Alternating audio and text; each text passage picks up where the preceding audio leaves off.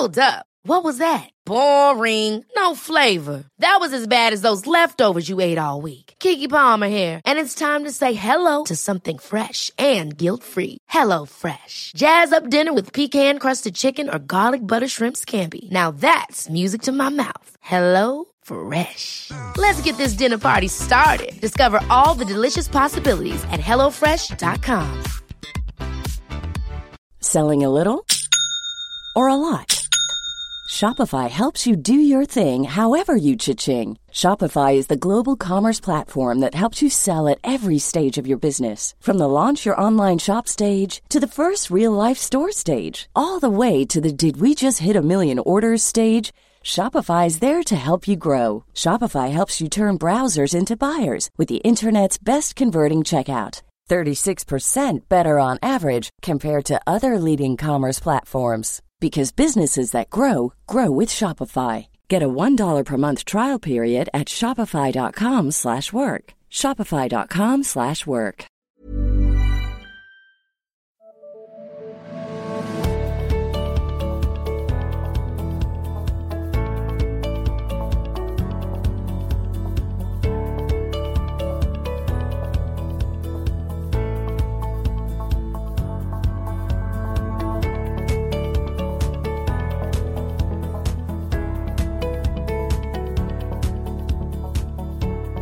Hello everybody and welcome to the very first episode of the Two Norries podcast. And I'm joined here by my friend Timmy Long, who's going to be my co-host. Say hi, Timmy. Hi, Timmy. Good man. First of all, thanks very much to everybody who donated to the GoFundMe and everybody else who helped us out as well that don't want to be named. And we hope you enjoy it. You know, there's been a demand for it. A lot of hurt people looking for information and guidance and support around issues like addiction, mental health. So hopefully this podcast will be relevant for you and please enjoy it. So the first episode, I'm going to introduce Timmy. He's going to give his story. We're going to have a conversation, and then going forward, we're going to have some guests on, some psychologists, academics, people in recovery, and other relevant people. So enjoy. So, well, Tim, how are you? I'm good. Small bit nervous now. It's first one, really. I know. We're finally here. Yeah, we're here. Yeah, it took a lot of work to get to this place at the moment. Yeah. There was a few late nights. Yeah. Wasn't there? Yeah, you were out here till 2 a.m. in the morning after the long day's work. Yeah, but no, we're delighted, and we're delighted to have the lads from Unity Media Network as well helping us, really kind of improve the production. Obviously, we're working full time, we're doing other things at the moment, so it's great to have the lads to help us out, and really makes the podcast, just that little bit more professional. And as we said earlier on, if nobody listened to it, we do it anyway because this is what we want to do. Exactly. And if people watch it and people find it helpful and entertaining and useful, then better again. Yeah. So we'll start from the start, Timmy. Where are you from? How was life back in the day? I grew up in Hollyhill, Arcullen, James, a few doors down from you. But before that, I would have lived in Spriggs Road. There was flats down there when we were kids. Yeah. So that's where we kind of originally started off the family home. There was me, my mother, my father, and my younger brother Thomas. And from there, we moved to Arcullen. And we stayed there for most of my life. Yeah. But what was Arcullen like? Even though I'm from Arcullen, for the people watching. Arcullen was when we were growing up. There was a lot of kids. There was a lot of soccer. I loved football growing up as a kid. I loved taking bikes apart and fixing them, and it was just something that it just took me away from everything, my thinking and everything. It was just a great. I enjoyed it as well. Yeah. From I'll go back to the beginning. Early childhood. I have two younger brothers. I'm the oldest, and there's Thomas and John Paul. We grew up. There was no father in the household growing up. My mother and father separated at a young age, and there was a lot of there was mental health issues within the household. My mother was she was sick. She wasn't, and it was different. Yeah. It was a really it was a difficult childhood. Being the oldest of three, when there's no father in the house, did you take on that father role? Yeah, I took on the father role. I basically done what I could, I had to grow up fast, if that's the right word. I had to grow up fast. I had the innocent child was gone at a really young age. And I basically built up some firm mechanisms, just a demeanour, a really, really strong demeanour, to get me through a lot of difficult experiences as a young child. What kind of a demeanour did you build up? An angry demeanour, very angry. There was a lot of violence in my family home, a lot of violence. There was a lot of, as I said, there was a lot of mental health issues. And I've seen a lot in the house. Yeah.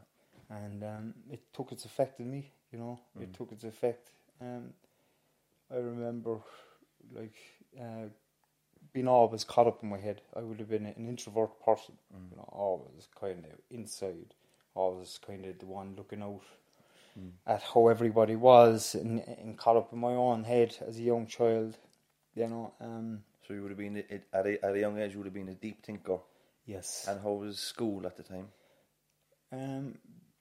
School was very, very difficult. There was an awful lot going on at home, and when I was in school, I wasn't able to focus on what the teacher was talking about or anything, and I spent most of my time at the back of the class or outside the principal's office or whatever. It was difficult, and later on, those effects showed. And what were your grades? Were you able to achieve academically in school? No, there was none. There was no such thing as a grade. I couldn't read or write, basically. And was there any additional support offered? Or? No, there was nothing.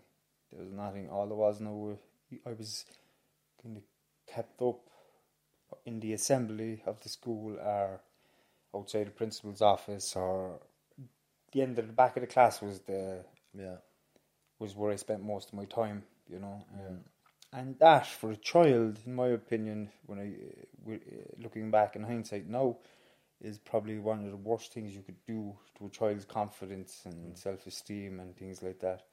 It really kind of affected me, and it taught me that I was not good enough,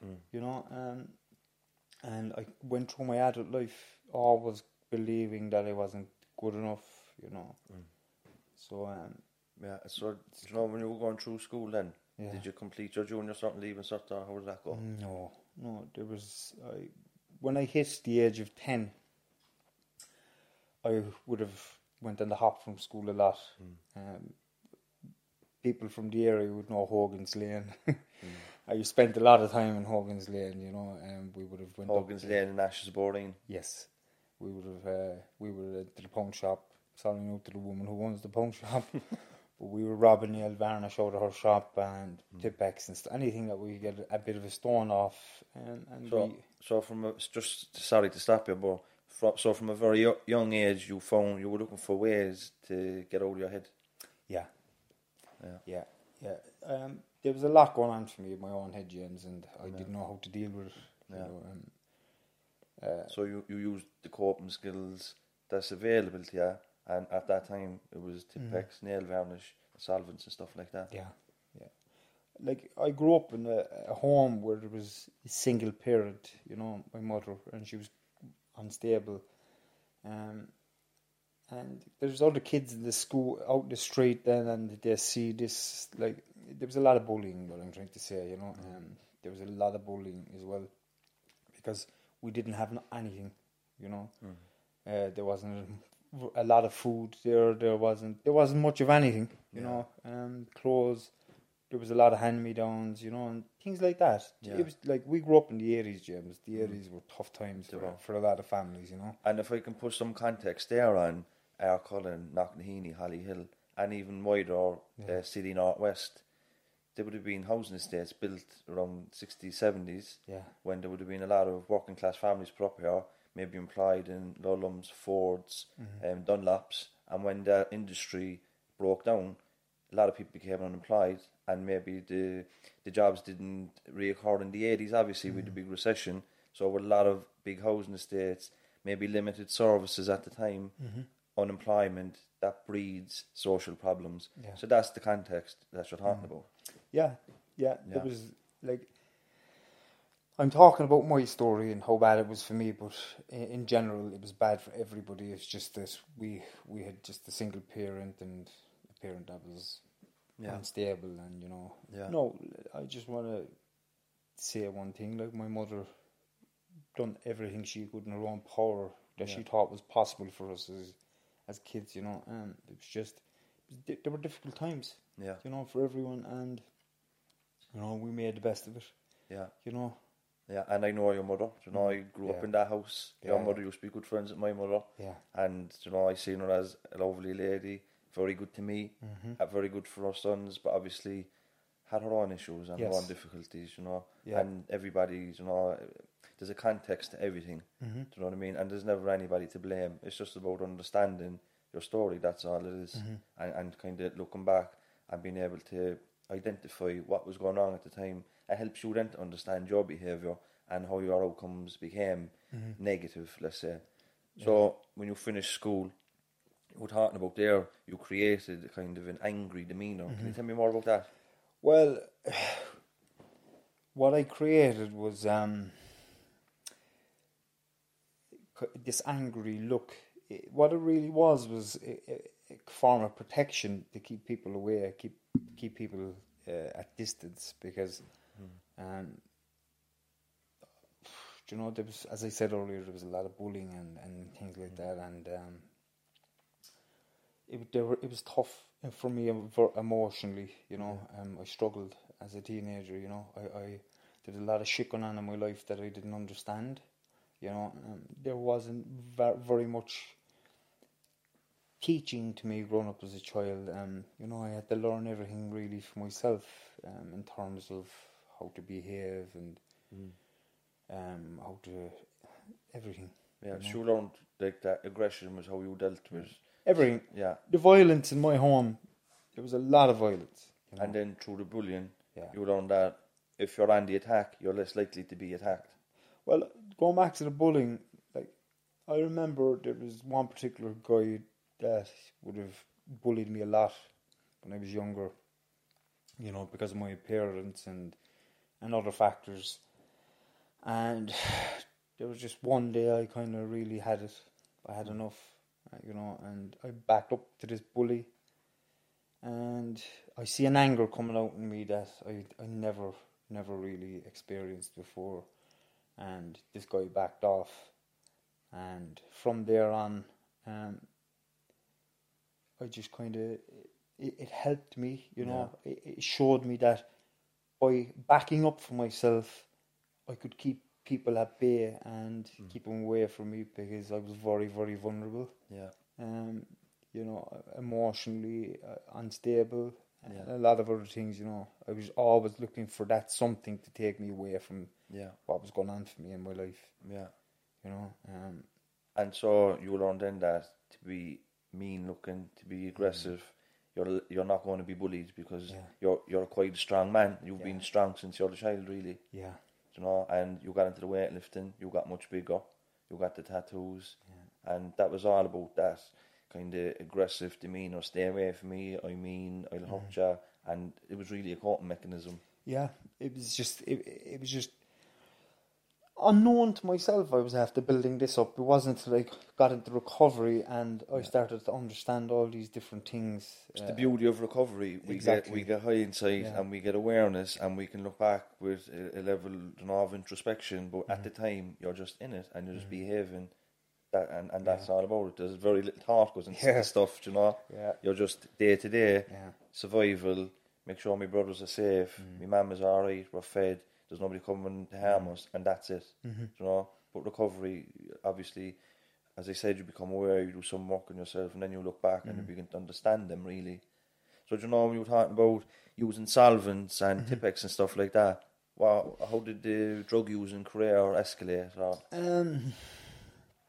I'll just go back a small bit. You know, back into when I was in primary school, my mother would have got involved with a man, you know, and like things in the household began to get a little bit easier, you know, because she had someone in her life that she loves, and things really changed for the better. You know, and he stayed with us he was there for a while. We'll get to that a little bit more a little bit later in the conversation, you know. I just wanted to clarify that and just mention that because we would have to jump in a little bit forward. But the drug use really escalated. It went from solvents and probably drinking here and there up to the age of 12. When I went to secondary school, then it was just I needed to fit in. Yeah. I needed a group to fit in with, and I fitted in with the exact same people as me. Broken homes, violent. Is this a common theme in the area you're from? Well, James, let's put it this way: my role models growing up were neighbours around me that had been to prison, because everybody looked up to the guy that was in prison because he had this form of respect. You have to remember we came from a really, really pulverised, drug-ridden area where it was, you know...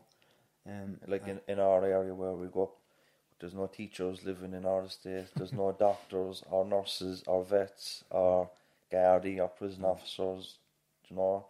That's not where we grew up. Where we grew up, the best people, the people who's doing well, was doing trades or selling drugs. Or crime, or some sort of, you know, Labour Day work or manual work, you know. So we've limited role models, really.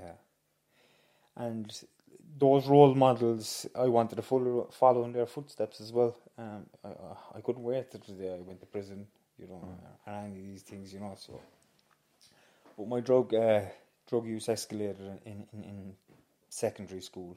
I rarely went to secondary school, rarely went into class. We usually went on the hop, down in the orthopedic and everywhere really we could find somewhere. You know, we would have used then as well. We would have smoked hash and took tablets and stuff until I was about 13, 14. It really kind of escalated into kind of heavier drugs. We were starting to use ecstasy and fucking other shit, you know, other things as well, and that's when things really, really went. And you're talking there about early to mid 90s when the ecstasy scene was through the roof. £20 an e-job. 25. They were mad times, James. You know, around that time, like I was 15 or 16, I think. It was the Sir Henry's years, you know. I think it was back in 96, 97. It could have been earlier again. The golden era of Cork clubbing. Yeah. It was myself and another friend, we used to break into Sir Henry's through the side door and get into a rolly of fucking... We were tiny, you know, but we were wild. But the ecstasy and other stuff crept in when I was 14, 15 and I loved it. I loved. What was it about the ecstasy that you liked? Do you know what, James? It just took me away from every fucking negative and bad experience that I had going on in my life at the time. You know, I was completely out of control, you know, and there was no control over me. My mother had no control over me, her partner hadn't. Nobody, I had no kind of good, no one in my life at the time that I would have looked up to. And listening to, you know, because I was just completely rebelled, and I had a really, really negative attitude as well towards my mother and her partner. and I would have stayed out all night. I remember when I took my first day in my teens. I would have been in a very dark place mentally at the time. I remember I took my first day and I was like, this is what I've been waiting for. This sense of love, belonging in the group, the warmth, all that I was missing out of my life at the time. And I took ease. We used to take ease Tuesday mornings, midweek, down in St. Anne's in the field, and just always craved that, sense of belonging, sense of warmth, sense of love, and then it's like being around peers and we're all struggling, and I don't know, there was something about an ecstasy that kind of brought people together and kind of made things okay, as bad as they were. I remember when I took my first E, I took it with two friends of mine, and I don't think I got any buzz off it that night. I think I was probably thinking about it too much. But I went home anyway, and I fucking woke up about 3 o'clock in the morning, and there's my brother up on top of me, and he's shaking me. He's saying, what? He said, are you okay? Are you okay? What? Are you alright? And I said, I'm grand. And we got up out of the bed at 3 o'clock in the morning and went out fucking robbing. That was the way it was, Nothing was ever given to us, money or anything, because there was nothing there. I went out robbing, and I'd say for about 6 months I would have fucking took ease for probably every night of the week, and I just kept going. That's when things really got out of control. And and that's when my family really started to get worried about me then, because I wasn't coming home. I'd be missing for days, and there was a few overdoses from tablets. I'd wake up in bushes. We're getting in trouble with the guards, Gardaí at this time. Yeah, I had a few serious charges with the guards as well. Remember now, I'm only 14 or 15 at this stage, And what kind of offences would you be involved in back in the day? Robbing cars. There was 1 or 2 major serious assaults. Houses, anything at all, anything where I knew I could get money to get drugs. I would have fucking basically. You have to remember, at that age, James, I had no awareness. I never had any awareness. I had no empathy or anything that for anybody. I was just completely out of control. Nobody could tell me anything. Because it just would go over my head. Earlier on you mentioned about people in the area that you looked up to, the role models, have been to prison, and you looked at prison as something that you nearly wanted to go to, to experience it, whatever. So when you're committing crimes and you're young and you're getting involved with the guards and that, were you ever afraid of going to prison, or was it ever a deterrent for you? That fear was always there. Because I still wanted to go there because I wanted the same respect that all these other guys were getting because they had been to prison.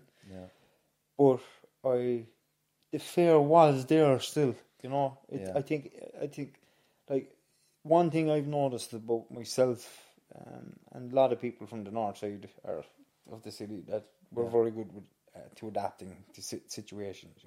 Because it's a tough area. When you're coming from a tough area like that, you have to be adaptable. Just be resourceful. You have to work at what you have, and we don't live in a vacuum. Like, we live in a material world, a consumer society, and when you haven't got the legitimate means to buy nice stuff, you want the nice stuff still. You want the nice trainers, the nice hoodie, so you have to get it illegitimately, and it ends up in robbing, and it ends up in all these sorts of activities that wider society kind of looks down at. Oh, he's a scumbag, he's this and that and the other. But we want the same things as you. We just don't have the same opportunities to get them. Yes, I agree. Like, some of the best people I've ever came across in my life are from the north side of the city. They give you the time of day. They say hello. They understand. And that's. And we should say 99% of the people in the north side of the city don't go to prison. No. It was just the people we looked up to did. James, Knocknaheeny, Churchfield, All these areas around the north side have a reputation for being bad areas. You know, that's not true. No. You know?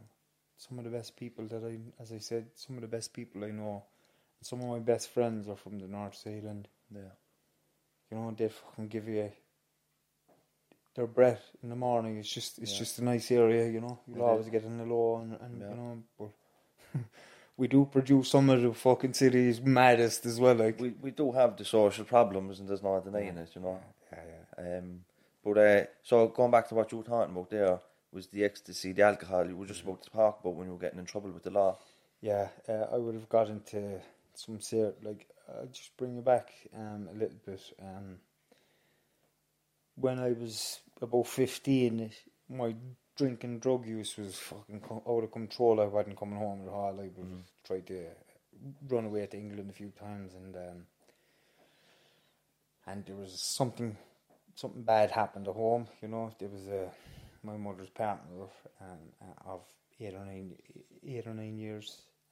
He passed away suddenly, and that kind of destroyed my mother for a bit of time. You know, destroyed her. She had to go away for a while. You know, at the hospital, and I was left to do whatever I wanted. You know, I was out of control.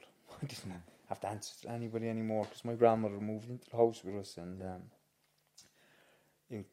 everything just escalated from there downhill then, you know, and alarm bells started going off then from guards. This fella's fucking out of control. What are we going to do with him?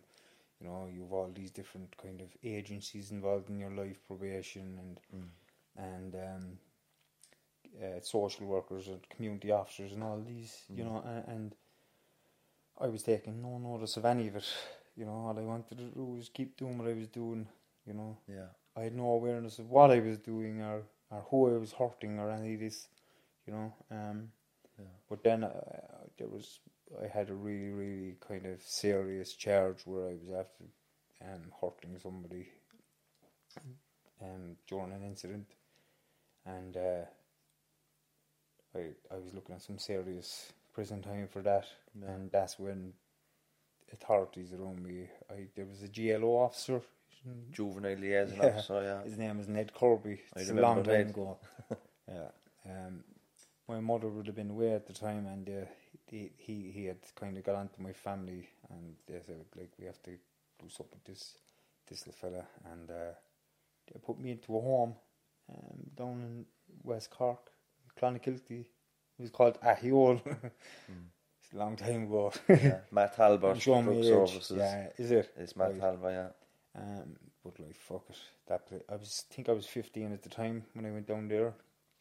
And what was the experience like being away from home? Did you enjoy the break? Was it respite for you? It was like a breath of fresh air, James. Yeah. You know, it was a breath of fresh air. I was away from my normal environment where I had to be somebody else. I had to keep, you know, I had to be a certain person. You know, I had to keep that macho image of who I was for people. Because by this stage, at the age of 15, I was being reckoned. I had a bit of a fucking notoriety as a hard man. You know, because tough. You know, because I was very, very violent. You know, and when I got down there, all that was gone for me. I was able to relax a little bit. You know, I didn't have to be anybody, and you know, I was still a teenager. I was only 15, and still a child, like. Yeah, you know, and I was there for a while. I was there for 6, maybe 7 months, and you know, and I don't think I got any inspiration or help from that place. Yeah, I was too young. I was really too young, you know. And then all of a sudden the place closed. You know, the place closed, and it was Ned Kirby and Father Paul who were after coming up with the idea of let's send them to France.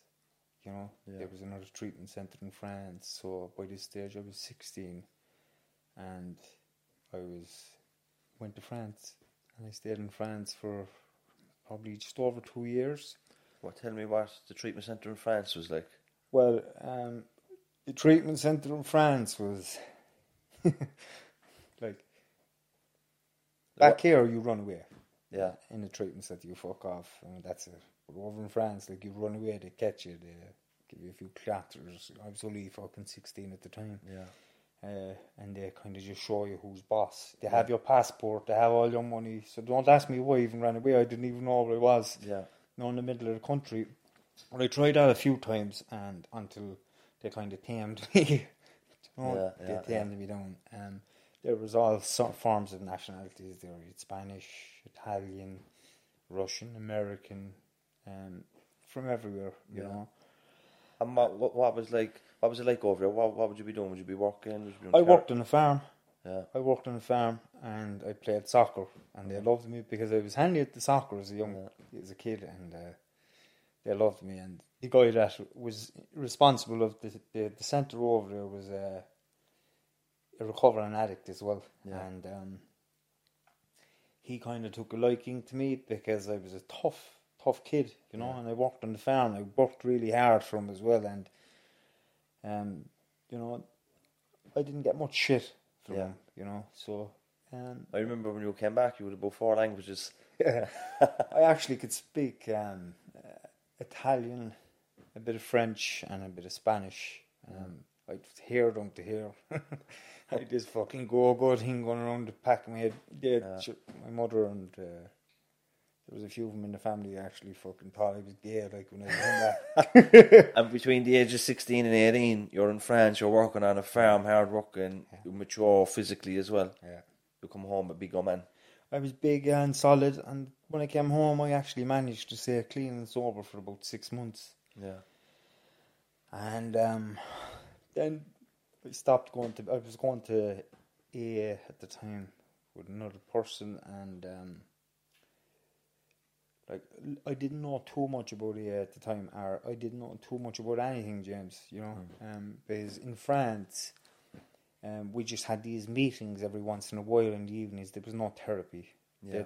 The therapy they thought they were giving you was working on a farm, just keeping you busy. But there was absolutely no kind of one-to-one therapy or anything like this. Excuse me. All right.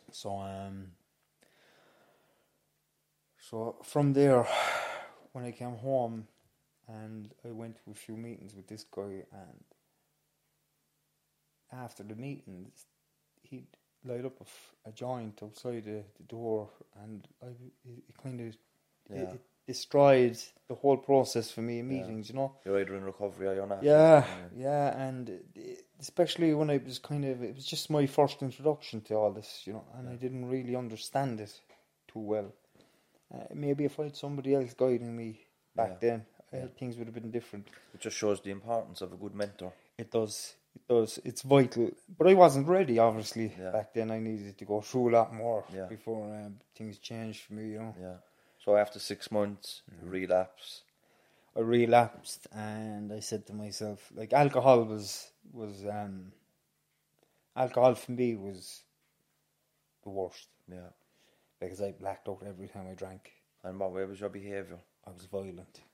I was very, very violent. So when you're violent on alcohol and you're blacking out, I'm guessing you're waking up full of anxiety and fear. What did I do? Most of the time, I would end up inside in a cell, you know, covered in blood or cut or whatever, you know, from fighting or from breaking into a car or whatever it was, you know. And then, because of that, I moved to drugs, particularly drugs that would not allow me to black out. Yeah. You know, and that's when cocaine was introduced into my life. Because obviously cocaine keeps you awake. Yeah. And alert. Yeah. Too alert sometimes. Yeah. But and like, if alcohol made you black out and violent, did cocaine make you not black out and violent? Or did it keep you calmer? It just, I could drink what I wanted because I love to drink. Yeah. But with the cocaine, it wouldn't make me as drunk as I would usually be. Yeah. So you used the cocaine so you could continue to drink without the negative consequences of blacking out and being violent. Yeah. Yeah. And I was about 19 when that all started, you know. and that use just escalated. You know, at the time I was trying to do a trade as well at the time, carpentry and joinery, and I had a few quid coming in. You know, I was after getting myself a little bike, but I wasn't able to feed my habits as well as I wanted to. You know, so I would have got involved in drugs then. Yeah. You know, at that age. So you're at this stage, you're snorting more money than you're earning. Yeah. So you need to subsidise the use. Yeah. So you go into dealing. Yeah, I remember before all that really starting. Around that time, I was after having a bad accident on a motorcycle, and I got a compro case from it, and I just used all that money on drugs. Yeah. And by that stage, then I was hooked. You know, I had to have it constantly. You know, and that's when. How were you without the drugs at the time? I just wasn't very nice to be around. I was constantly had an attitude, angry, you know. I was just caught up in my head. I had a lot of ego stuff going on for me, you know. I still had that image that I had to protect, that macho image to keep, you know, to protect me, you know. And did the cocaine heighten that? Worse. When the cocaine came into my life, when I look back now at the damage it caused to me as a person, morally, it destroyed me. I became a really, really angry, greedy, nasty person. Something that I really never imagined myself being, you know. And I'm still working on trying to get away from all those things today, you know. And I went through that for about 10 years, from 19 on up until the last day I used. You know, there was a lot of madness, which we'll probably get to know. Yeah, so obviously we're talking about the aggressive demeanour, the tattoos, the cocaine heightens the ego, you're more aggressive, you're drinking, you're a volatile man, you're in your 20s, you're starting to bring in more money now because you're dealing. So what way is the lifestyle when you're bringing in more money? The lifestyle, you know, there was a lot of pros and cons to it. You know, there was money there. I could have done what I wanted. I could have gone on holidays. I could have done this. I could have done that. You know, but the con to it then was I was using a whole lot more drugs more often. You know, I was creating a lot more tension on myself through the Gardaí and which is the police, and through other people that were involved in the same lifestyle as me. You know, because you just have to. It's a crazy environment that you're getting involved into. You know, it's an environment that could be good 1 minute and could be very bad the next minute. You know, but I lived that for about 10 years. You know, I would have been involved in drugs for about 10 years from then on, and I nearly lost everything. You know, because in the midst of all this, you were a child. I did. My daughter was born when I was 23, and like my wife now, she would have been my girlfriend back then. Seeing a lot of crazy shit, like a lot of mood swings, a lot of aggression, you know, a lot of crazy stuff, you know. What was it like bringing a daughter or a baby into that environment? You know, that's a good question, really, James, because I've been asked that before, but I lived the life of complete madness, and I really had no awareness. I had no understanding of the bad I was doing to myself and others, and I just kept doing what I was doing. You know, having a child and changing didn't work for me. So it's not like, fuck it, this is mental. What kind of lifestyle am I living? and now I'm going to bring a baby into it. There was none of that. It was like, you're just so entrenched in it. There's a baby, bring her along for the ride. This is just the way it is, and this is how I'm going to be. This is just life for Timmy. There was no like, I suppose you're young as well. You're only 23. Yeah. And like when I was 23, I was very immature at 23. So to have that level of, maturity to think about, consequences of actions. Like when you're young, you don't think of any consequences. You just live life day to day. So you have a child now, right? You're dealing and you're getting caught up in all sorts of criminality and mixing with serious people and if you're looking at any kind of crime involving drugs and stuff like that, there's a lot of paranoia comes with that. And did you experience any of that? Did you ever have a fear of like, I'm going to get caught with this stuff, I'm going to get double figures? Yeah. That was constantly there. I didn't trust anyone. And that was something that I always had in my life. I brought that from my childhood, the trust issues. I never trusted anybody. And I would have done a lot of my own dirty work myself, when I was in that lifestyle.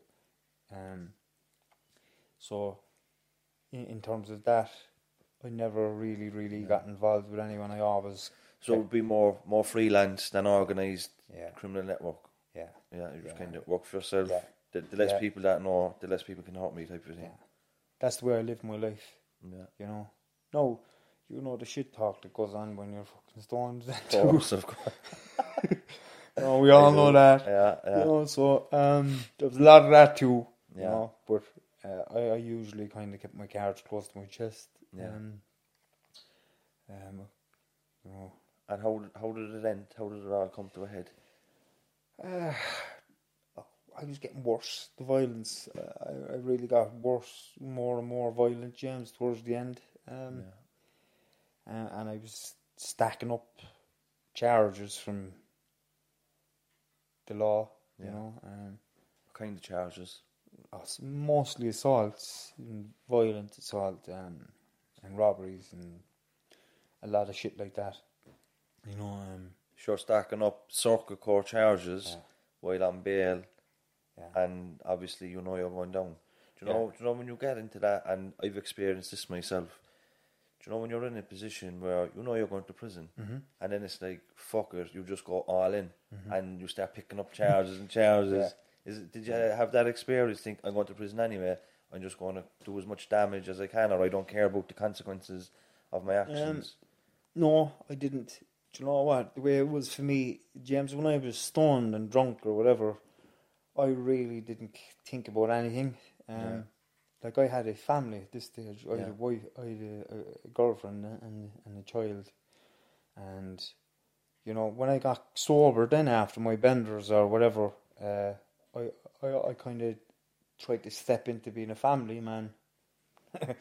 As best as I possibly could, because I had no idea what I was doing. But you didn't have anybody to show you, really, like you no benchmark. No, there was no influence of how to be a family person, or all my stuff would have been really looking at neighbours in the area, and just seeing how they would go out in the car as a family, or how their dads would take them to a football match, and things like that. Do you know if we could just go back to your childhood for 2 seconds, do you know when you witnessed that as a child, did you long for that? Constantly, and when that man, my mother's partner, came into my life, it was very hard for me to accept him as well, because all I wanted was my own father, which never happened really at the time. So, it did hurt me, it did, and I always longed just to have some, bit of stability, and a bit of love, and a bit of security. I look at my own fella inside, and he's so innocent. He's 9, and he's so innocent, and it's all that stuff is still there within him, and it gives me great pleasure watching him have that little bit of innocence still in him. that he's not kind of sitting in a corner, kind of thinking. There's none of that. He's always with us. He's chatty, he's bubbly, he's laughing, he's joking. He's how a child should be. Exactly. But you lost your innocence very early. You didn't have the luxury of, playing mindless games and just worrying about what's next thing on telly or food or whatever. Yeah. So we're coming to the end of the using, picking up serious circuit court charges. Yeah. What was the penny drop moment, or what brought it to a head? Right, it was Christmas back 2011. There was a barn order in the house. I wasn't left into the house by my now wife. I had a serious charge that I was looking at a lot of jail for. I had a lot of fucking mad shit going on in my life as well, on a personal level. I had no awareness. I just say this before I go any further. Like, James, I could never see beyond the age of 30, And this was 30-ish. I could never see a life beyond that. I thought I was going to be dead. I could never see it, But going back to that, it was St. Stephen's Day, 2011. There was a barn order out, and I couldn't see my kids over Christmas. I was living with my father at the time, who came into my life when I was in my 20s, and I'm back out drinking and drugging, and I fucking went off robbing again, because I needed more money, and I broke into a premises in town and robbed it and got arrested. During the arrest, there was an altercation with 2 guards, and there was pepper spray and everything else, and it was just a big, chaotic kind of swinging match, and I managed to get away, and I never forget it. I got away from the 2 guards because they were actually after being destroyed in pepper spray as well, and I had one shoe on, I had no top on, and my pants was falling down, and I was running up Oliver Plunkett Street, and I was arrested and brought in, and I was in a bad way, but there was just this one thought going on in my head, just this one thought. I had planked drugs on me beforehand, before I got arrested, and I just kept thinking, there was a doctor in me, and there was a solicitor who was checking to see if I was alright, because I was bruised and battered, basically, on my own accord, I got basically what I gave,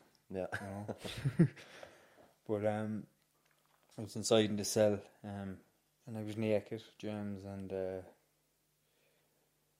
pepper spray was after going into my pores because I was sweating through the altercation, and I just couldn't wait for the whole lot of them to get out of the cell so I could get the drugs that was on me, because I hadn't planked on me, And when they left the cell, I got up off the floor, I couldn't find the drugs, and I started crawling along the floor in the cell, and there was these little, do you know the way there's droplets of white paint fall off a brush? Yeah. I'm crawling around the floor trying to pick up pieces of paint that I'm thinking that are drugs, and it was like I got this flash of light, just this awareness I never had before in my life, and it just came before me, and she said, like, what are you doing? Like, St. Stephen's Day, it's Christmas, like, you haven't seen your kids, you're back inside in the cell, you're looking at serious jail again for this one, never mind the one you're waiting on, and I just got up off the floor, and I laid in the bed, and I just fucking suffered for the night, until the next day, they interviewed me, and that was the last time I drank, the last time I drugged. I had a serious gambling addiction as well, What year are we talking? 2011. The last time I robbed, stole. It's the last time I've done anything,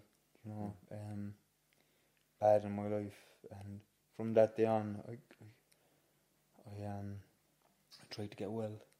Unbeknown to me, there was just this urge to change my life, so slowly things started getting better in my life when I actually got out of the police station after 2 days or a day, whatever it is. And I was out in bail for another charge. I was expecting to go back straight into be remanded, but for some reason I got out, and I got in contact with my partner at the time and explained the situation, and she says, you need help, like, you need to get yourself sorted. And I said, no, and I made an appointment for a Heron House down in Blackpool, and they, I seen them for a while, and then I got onto a treatment centre, well-renowned treatment centre in Cork, Tabor Lodge. Yeah. And they made an appointment for them, and I went down, I got a referral, and they told me I had to do some pre-care, pre-treatment. Yeah. So I went there for 4 weeks, and I was clean and sober now for 4 weeks. So I was clean for the whole of January, and I went in there early, I think at the end of January, early February. And because I was going in there, the guards kind of just said, right, he's in there, he's not fucking doing nothing to know, I'll just leave him in there, And I stayed there for the month, and I really don't know if I took too much in, James, because my understanding of going to a treatment centre was, I'm going in here now, I'm going to be fixed so I can go home, go with my partner and have a drink in the weekend and go home and be normal like everyone else. Yeah. You think you can go back and use successfully the next time? No, fuck it, I didn't understand that. That was the understanding. Like, I was like a child. I was literally like a young child. I had the mentality of a child. Yeah.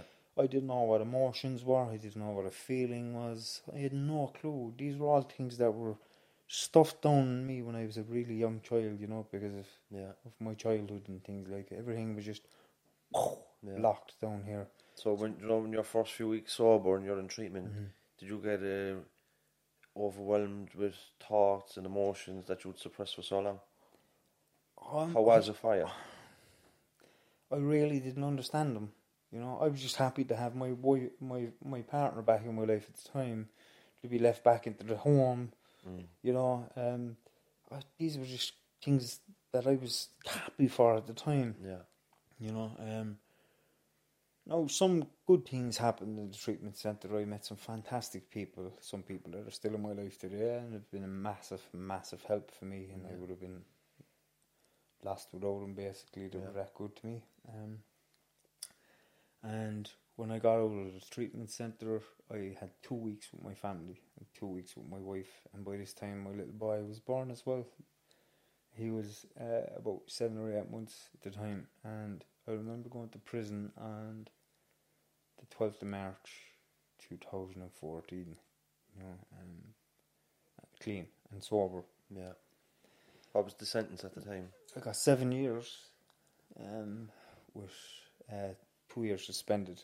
It was a violent crime, violent robbery. Yeah. To this day I still can't remember the night. I was after coming back from a party, and I was after swallowing a box of tablets, Uptown 17s, and I had a half bottle of vodka. Yeah. And I just remember waking up inside in a cell the next morning in a white overalls, not even knowing why I was in there. I thought I was after having a big argument with my brother or something like that, and something bad happened. But so, like, for people that don't know, if you wake up in a police station with white overalls on, that means the forensics is taking your clothes. Yeah. And that's never a good sign. No, never.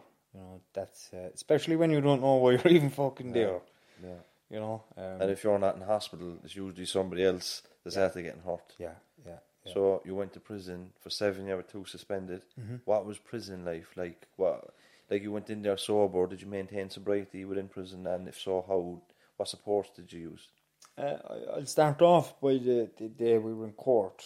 The first day, the day we were in court, the day we went to prison, and I actually fucking tried to get drugs. Yeah. You know, because I was overwhelmed with emotions that I didn't understand and didn't know what they were, and I just needed something to get me. It was fear, there was anxiety, you know, and thankfully nobody answered their phone. You know, and we went in, we got sentenced, we went to the prison, we went to Cork prison first, and from there then, I was there 2 days, and I was shipped off up to the Midlands in Portlaoise, and I spent the majority of my sentence up there, where I interacted with the education services, where I basically learned how to read and write properly. You know, I done my junior cert up there, the RD equivalent, the FETAC level 3. Yeah. You know, I got a lot of help from a psychologist,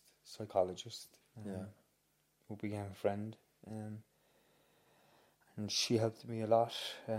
She helped me just to get out that bit of anger, because I was just really, really angry at the time, and she helped me to get out all that anger, and she listened, and you know, and we were about 9 months into my sentence, and there was a knock at my door in the morning about 9 o'clock. You know, I'm going through all the different emotions and stuff of dealing with my childhood and all these things at this stage, and you know, in walks the priest and the chief and the class officer, and they tell me my mother was just after, she was dead. You know, she was after taking her own life, and you know, I broke down. I was going through a tough time as it was. It was early recovery. It was only about 9-10 months clean, and then this happens. You know, I wasn't really speaking to my mother at the time, because I was in some therapy, and it was advised to me that I kind of cut contact with the outside world to deal with all the stuff that I needed to deal with, and I know at the time, your brother would have been in prison with John Portlaoise at the time.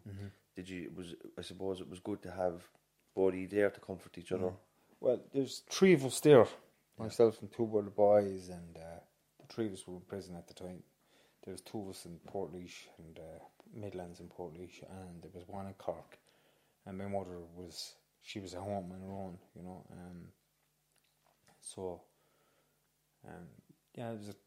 It was a really, really tough time. You know, because can only imagine. I literally broke down. You know, the big haired man was kind of left to the side here, and I just cried and cried and cried. And did you get out for the funeral? No, they didn't leave us out. They kept me and my brother Thomas above in Portlaoise, and they left the other brother out.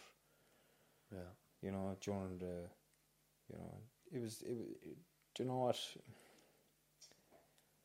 At the time, you could feel like you were hard done by and this and that, but the reality of it is, you know, it was probably for the best that we weren't left out, you know, because I wasn't stable at the time mentally, you know, I wasn't really, really well. Yeah. You know, I'm not saying I would have went back and used or anything like that, but just would have been a lot to deal with. Yeah. We were brought down to see her in the funeral home for an hour, and the 2 of us were brought down by prisoner officers, you know. So at least you got to say goodbye and try to make peace. You know. So how was the rest of the sentence? Like, that was a few months into a longer sentence. Yeah. When I went in, AA would have been a part of my life before I went into prison, and I thought it would be a part of my life when I got in as well, you know. But up there was a bit of a struggle to get the people from AA into the prison, because there wasn't enough staff or whatever it may be. I'm not familiar with it. I'm not too sure what the problem was.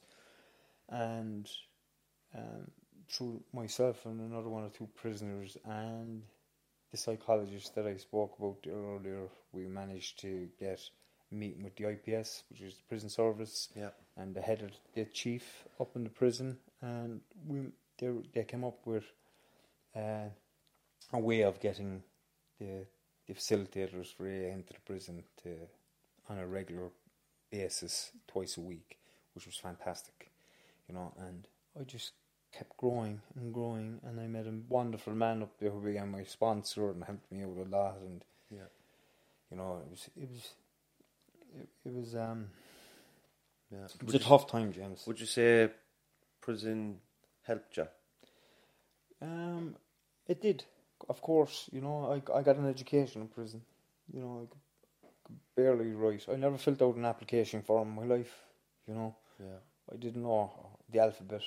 You know, I was 36 years of age, and I learned the alphabet, the ABCs in the Middle East prison. I learned the months of the year. You know, all these things. Like stuff people can take for granted, that every child learns about certain stuff, but not every child does. I remember a few years back there, I went to Rome with somebody close to me, and I was talking about, we had never been to Rome, and we were talking about what's Rome going to be like, and I was talking about the Renaissance and the art and the culture and all this, and they actually didn't know what I was talking about. They'd never heard of Renaissance, Michelangelo, Leonardo da Vinci, stuff that I learned in school, you know, but stuff that you'll be thinking everybody knows this stuff. And like you're talking about, you're an adult in his 30s and you're learning the alphabet, you're learning how to read and write. You were diagnosed with dyslexia, you didn't even know you had it. You come through primary school and secondary school. You know, these are all, you know, it's very hard to believe, you know, that every child doesn't get an equal start in life or an equal education. You know, but it's just important for people to understand that there is children out there, and you know, they don't have the same starts as everybody else. No, and you know what, James? Because of the life I've had, I can spot those things.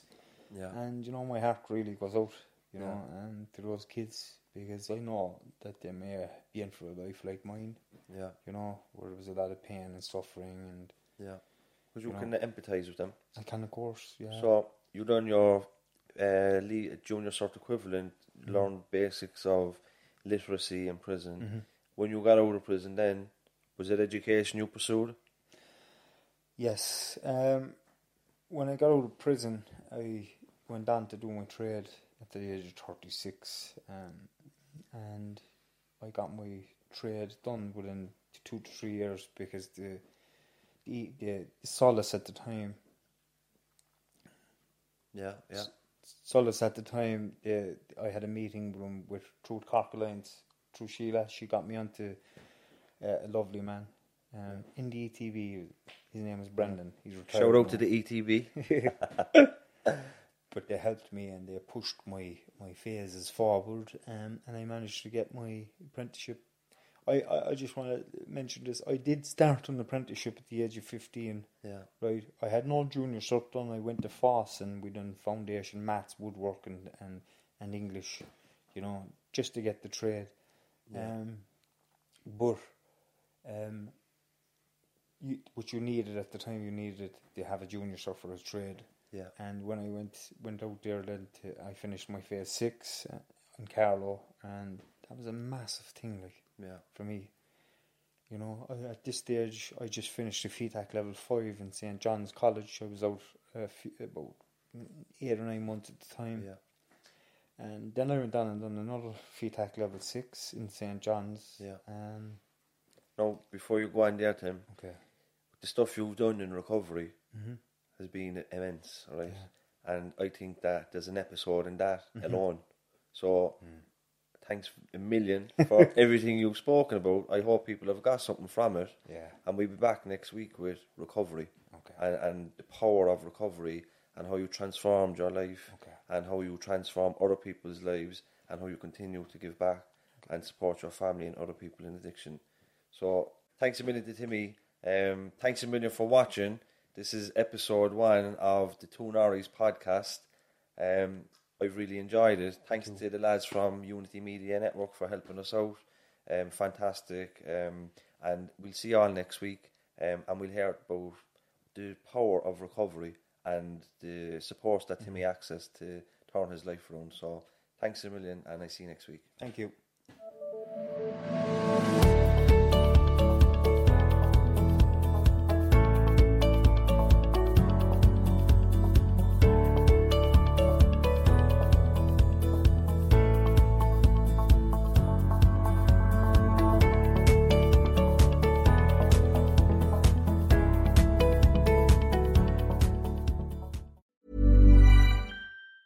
Planning for your next trip? Elevate your travel style with Quince. Quince has all the jet-setting essentials you'll want for your next getaway, like European linen, premium luggage options, buttery soft Italian leather bags, and so much more. And it's all priced at 50 to 80% less than similar brands. Plus, Quince only works with factories that use safe and ethical manufacturing practices. Pack your bags with high-quality essentials you'll be wearing for vacations to come with Quince. Go to quince.com/trip for free shipping and 365-day returns. Hi, I'm Daniel, founder of Pretty Litter. Did you know cats tend to hide symptoms of sickness and pain? I learned this the hard way after losing my cat, Gingy. So I created Pretty Litter, a health monitoring litter that helps detect early signs of illness by changing colors, saving you money and potentially your cat's life. Pretty Litter is veterinarian developed, and it's the easiest way to keep tabs on your fur baby's health right at home. Go to prettylitter.com and use code ACAST for 20% off your first order and a free cat toy. Terms and conditions apply. See site for details.